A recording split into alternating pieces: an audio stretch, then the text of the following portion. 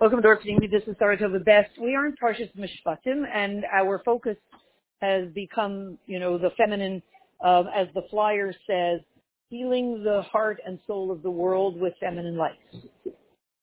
And we've been working on this for several weeks leading up to Chafei Shvat, around Basi Lagani, which is all about my sister, my bride, that's feminine, and Chafei Shvat, the Rebbetzin, etc. And actually Chaf Daled Tevis, Chaf Daled Shvat, I think, is the your side of Rebbetzin Menucha Rachel, I believe. I believe so. So, all of this. So when it comes to Parshas Mishpatim, we want to see it from a feminine point of view. Parshas Mishpatim is let's just say it this way. It is the entrance point, the entry point of the nations of the world, that means non-Jewish people, to Torah. Think about it. Because, we're not going to go through the three different types of laws. They're Chukim, Eidos, and Mishpatim, the ones that make no rational sense, and the ones that remind you of things like Shabbos, that Hashem created the world. And then there are Mishpatim, that anybody can figure them out, and normal, healthy people, or the way people used to be somewhat healthy 10 years ago, or 5 years ago, would find them logically sane, logically valid. Don't steal, don't murder, don't this, don't that. So, if that's the case, this is a very special parsha. That it's, in a way, what's feminine about that? Because women like to be all-inclusive. In other words, women will say, no, come in, please join us. And men will say, I just did the masculine approach, which is, excuse me, we have something going on here, could you please? And then there's the feminine approach, no, let's welcome everybody, right? So it's interesting that when we're talking about Parshas Mishpatim, in a way it sounds so masculine because it's all about this is the law and you have to do it.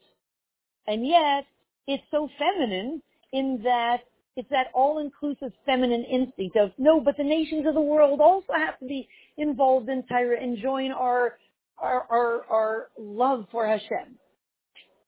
And it's not a mishigas that a few weird women dreamed up, God forbid, but rather, I want to make sure we're recording,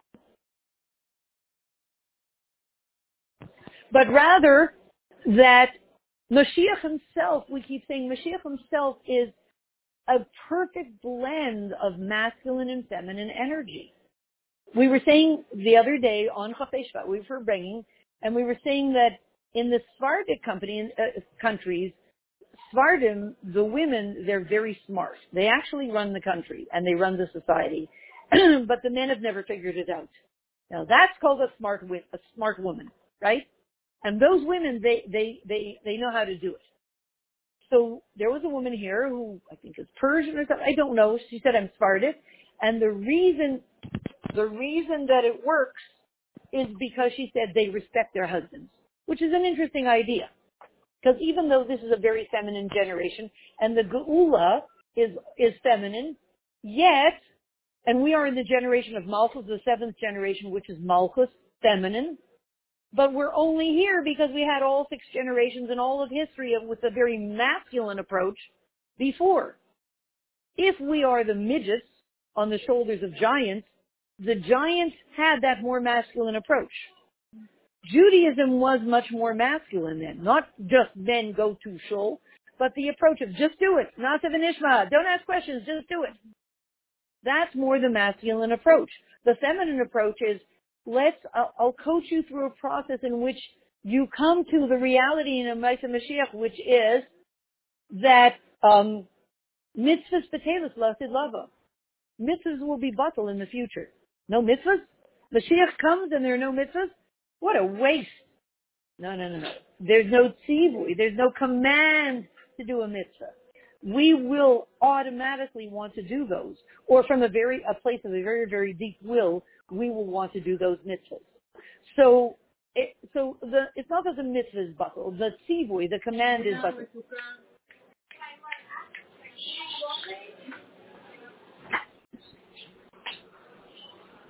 So if that's the case, that the command will be gone, that masculine approach, just do it, Nike, just do it, to the feminine approach of, enabling a person to come to their deepest will so that they don't realize that you were part of the process. They just find themselves transformed and they thought they did it themselves, or they don't know how they got there. Or the ultimate is that they recognize that Hashem simply is sending them a gift. And that they are receiving the gift and they are opening up like a flower in their relationship as Hashem's bride and Hashem's sister. Basilagani Achisikala.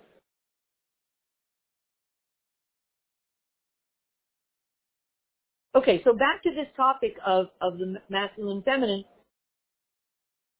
So here's Parshas Mishpatim, and it's in an invitation for the world, for the nations of the world, to step into having a relationship with Torah and having their connection with Hashem. All of these things are things that make sense to them. We'll see later on in the Sikha.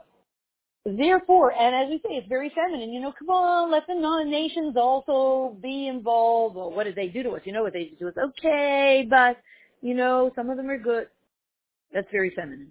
As we said, because Mashiach has a perfect blend. He's very intensely feminine with the perfect blend of masculine energy. Only Mashiach. There is no one who has that perfect blend of masculine and feminine in the world other than Mashiach himself. So therefore, this Sikha that was said in Tafshin Beis 1992, Zach Shvat, is speaking about something that happened in the world that was predicted, thousands of years ago, and it was predicted by, I believe, the Radak, and also in Yeshaya. They will beat their swords into plowshares. Now that's so feminine. That's so feminine. Because women are the ones who are making sure, Mamala, S. Somebody owned a bungalow colony, and she told me that they had a Russian crowd one year. And they had in their colony. And they had a rule, no food in the swimming pool. You can see it, you have to fish it out. It's a big maintenance problem. It's a very expensive issue to clean it. But there was this one bubby that when she would come with the kids, maybe the mother was in the city working, when she would come with the kids to the pool, she would come with the bananas and the sandwiches and the wafers and this. So my friend who owned the colony said, I'm sorry, we have a rule. No, for this hour, no, that you're here at the pool, no sitting, no eating here. So the grandmother was she didn't know what this, she said, aber das Kind muss essen. The child has to eat. Kind of like, what's going to happen to him if he can't eat during that hour? You can't do that to him. You can't have this rule. The child has to eat. Es, mamala, es. Eat. You're too thin. What do you mean I'm too thin? I'm on the keto diet already the past 2 years. How can you tell me I'm too thin? So we're the ones that like eat. You have to eat. Put something on your bones. So it's interesting. Swords are very masculine. I'll get the guy. Boom, boom, boom, boom, boom. Pull out the sword. I hate your boots. You told me you don't like my boots. Take out your sword. Boom, boom, boom. We have a duel. It's masculine. Fight it to the end with our swords. Plowshares are about making food. The skin muss essen. Right? It's so feminine. So it's saying here that this nevuah that was said, a few thousand years ago, is that all of the things that were used to create the opposite of life, God forbid, will now be used to nurture people, to nourish people, to give them food. So the warrior will turn into a Jewish mother.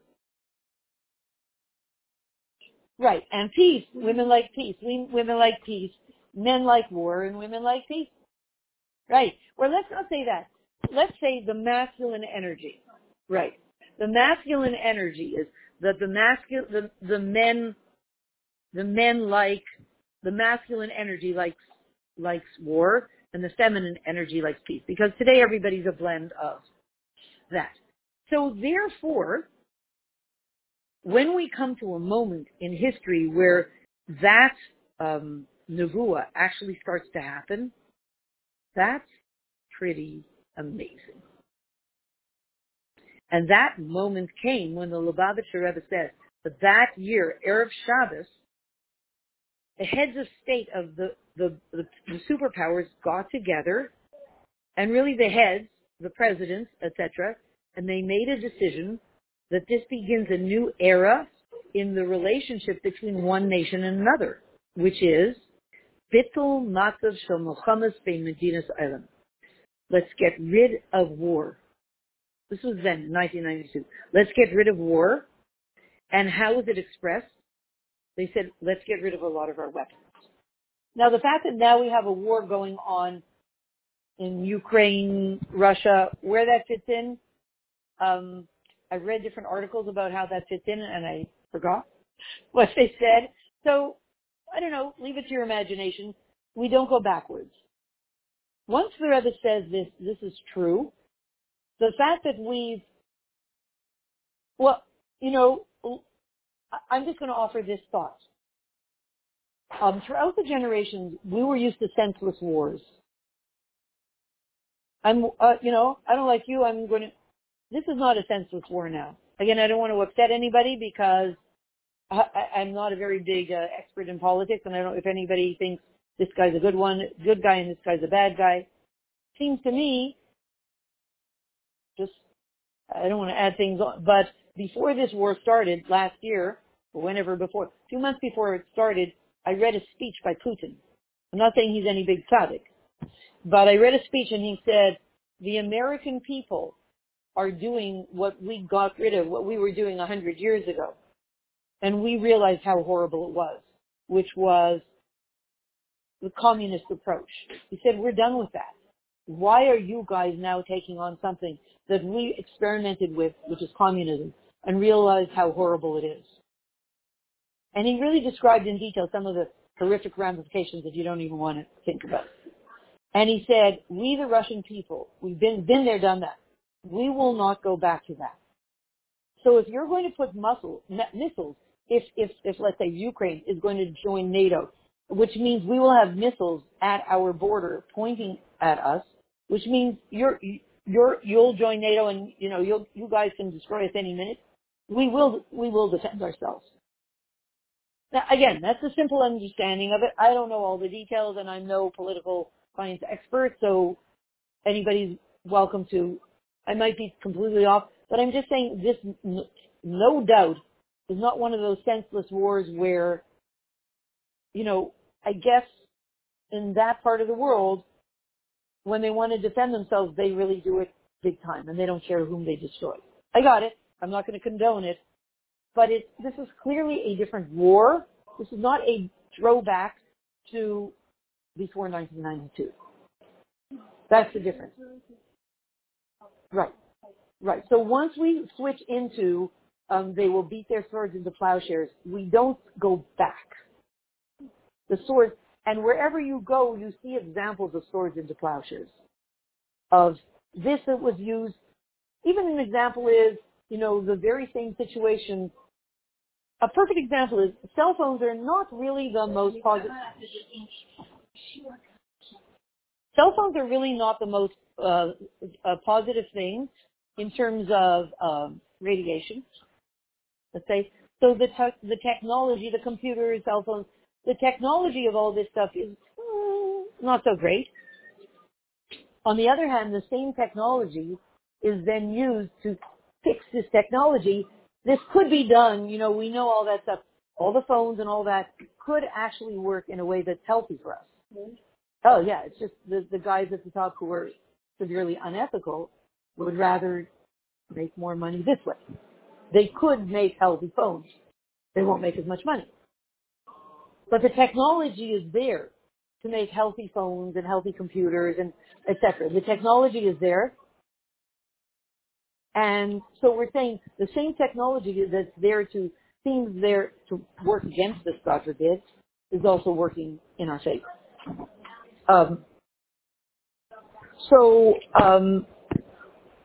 What happens?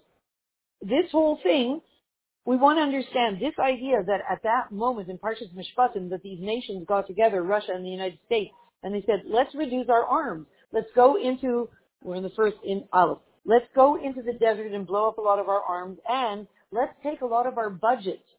In other words, they didn't really literally take a sword and then beat it into a plowshare like they have in front of the UN, kind of a statue looking like that. It's more, I'm not going to say metaphorical, but the money that you would normally use for war, you then use to better people's lives. That's what it is.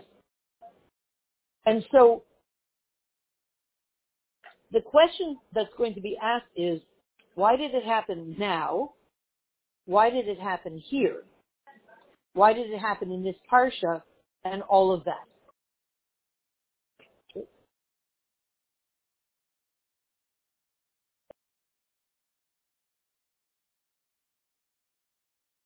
Why did it happen here and why did it happen? Yes. Time of the generation. Right. In other words, why did it happen in 1992? Why did it happen? Here are the questions. What does it mean now? Why did it happen in 1992? Why did it happen in New York? Why did it happen at this point in history? Why did it happen in Parshas Mishpatim? Etc. Why did it happen? Where? When? Yes.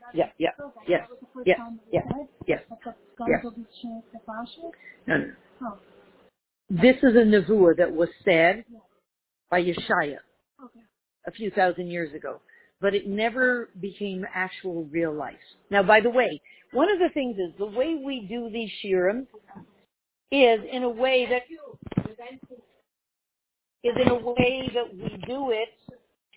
we do it in real life to try to take all these ideas out of Torah and say, what does it look like in real life? Take it from, wow, that teacher was so brilliant. They talked about Atik and Aref and all this, and what is it? And I don't know what it is, but they're really brilliant. Forget that. That's the masculine way. A bunch of info that sounds impressive, and nobody knows what to do with. For instance, if somebody in your family comes home with a bunch of food, let's say everybody in the family is allergic to peanut butter, and they say, look what I got on sale. I brought home 15 jars of peanut butter. Your thought is, nobody here eats peanut butter. What are we going to do with this? It's essentially useless. It's nice stuff, but it's essentially useless, and I really don't have time to start looking around for people who need it. So all of this stuff, from a masculine point of view, they're happy. They just have info in their head, all these nakudas, wow. And we say, what am I going to do with it? What am I going to do with all this peanut butter? Nobody here eats it. Oh, so I could make, for a kindergarten, peanut butter cookies, peanut butter, who knows what. So the feminine way, when the Rebbe says, because the Rebbe has that uniquely feminine approach, when the Rebbe says, okay, what do we do with this? What is this really? Yeshaya said they'll beat their swords and plowshares. Oh, that's such a sweet, you ever learn this song in camp? But what does it really mean? What does it look like in everyday life? I don't know, never thought about it. So the Rebbe says, well, we want to start being really female in that we say, well, what is this in everyday life? Yeah, so the Rebbe says what it means in everyday life is they take the money that they were going to use for war and they use it for economic things that are for the good of the people in the country. That's the basic, what do we do with it? Let's be practical. That's the feminine approach. So, now, who's the one who activates it? Well, the one and only in the entire world who has that perfect blend of masculine and feminine energy.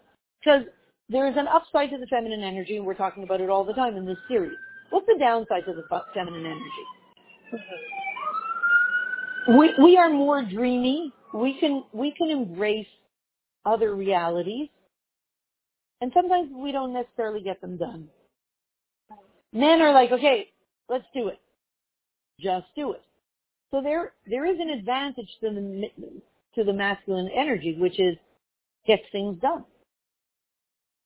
So here the Rebbe is saying, so obviously it's got to be that this new era is activated by Mashiach himself. The Rebbe says,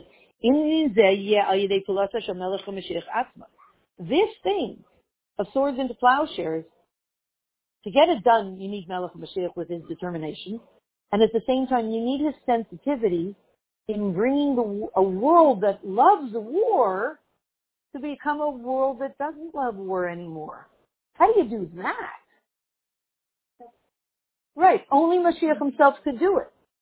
As it says, "V'shatat ben hagoyim v'achiach la'amim rabim," and he will judge between the nations, etc., and he will bring them to that. Who is it? Radak says, "Hashayfet hu melech HaMashiach," the one who judges between the nations and coaches them, the ultimate life coach. The one who coaches them there is Melech HaMashiach. Sheyeh adan kol ha'amim v'hu yochiach lahem v'yomer l'misha yimtzah oh yashar ma. He brings them to a point where they say, you know what? Very interesting. As it's going to say here, mipnei ze lo tiyeh milchama bein am la'am v'yashlim beineim. He brings them to a point where they get bored with war. Leave the word bored for a second. War doesn't seem as yummy as it used to. All through the generations, the most fun thing for kings of countries to do was make a war. They really considered it quite fun. If a king, the king of Prussia or the king of France didn't do a war in his day, with what are you a man? Yeah, he's a wimp, exactly. With what are you a man? What are you, the missus? The little lady? He has to make a war and conquer another nation. This is their fun. So what would it take to be the leader that brings them to the point where they don't feel like doing the war anymore? Now, it's not only that you have to change their mood.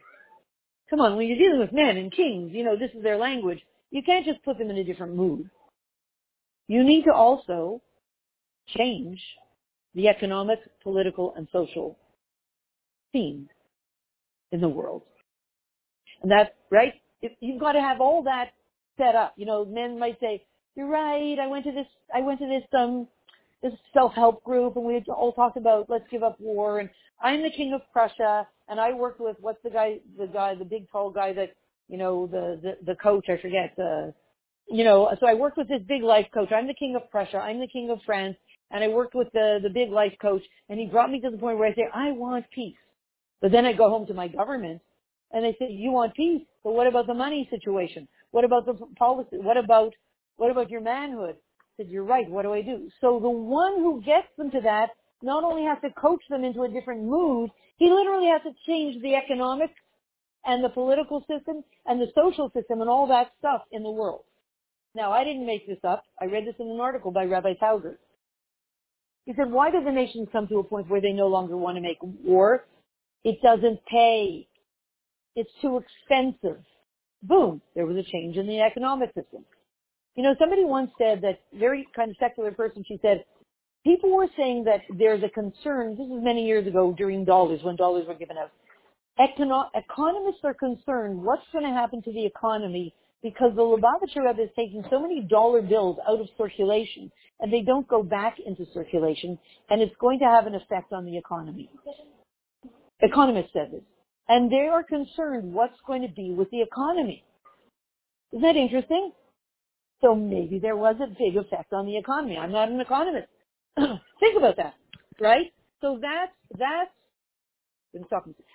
a combination of masculine, getting it done, and very feminine planning, figuring out behind the scenes, very, very, very wise, not just do it, get it done, but wise, feminine wise way of thinking. Okay, what do we need to do that the economy is gently shifted in a different direction, so that when these big kings of all these places decide that they want to do war, they say, forget it, too expensive.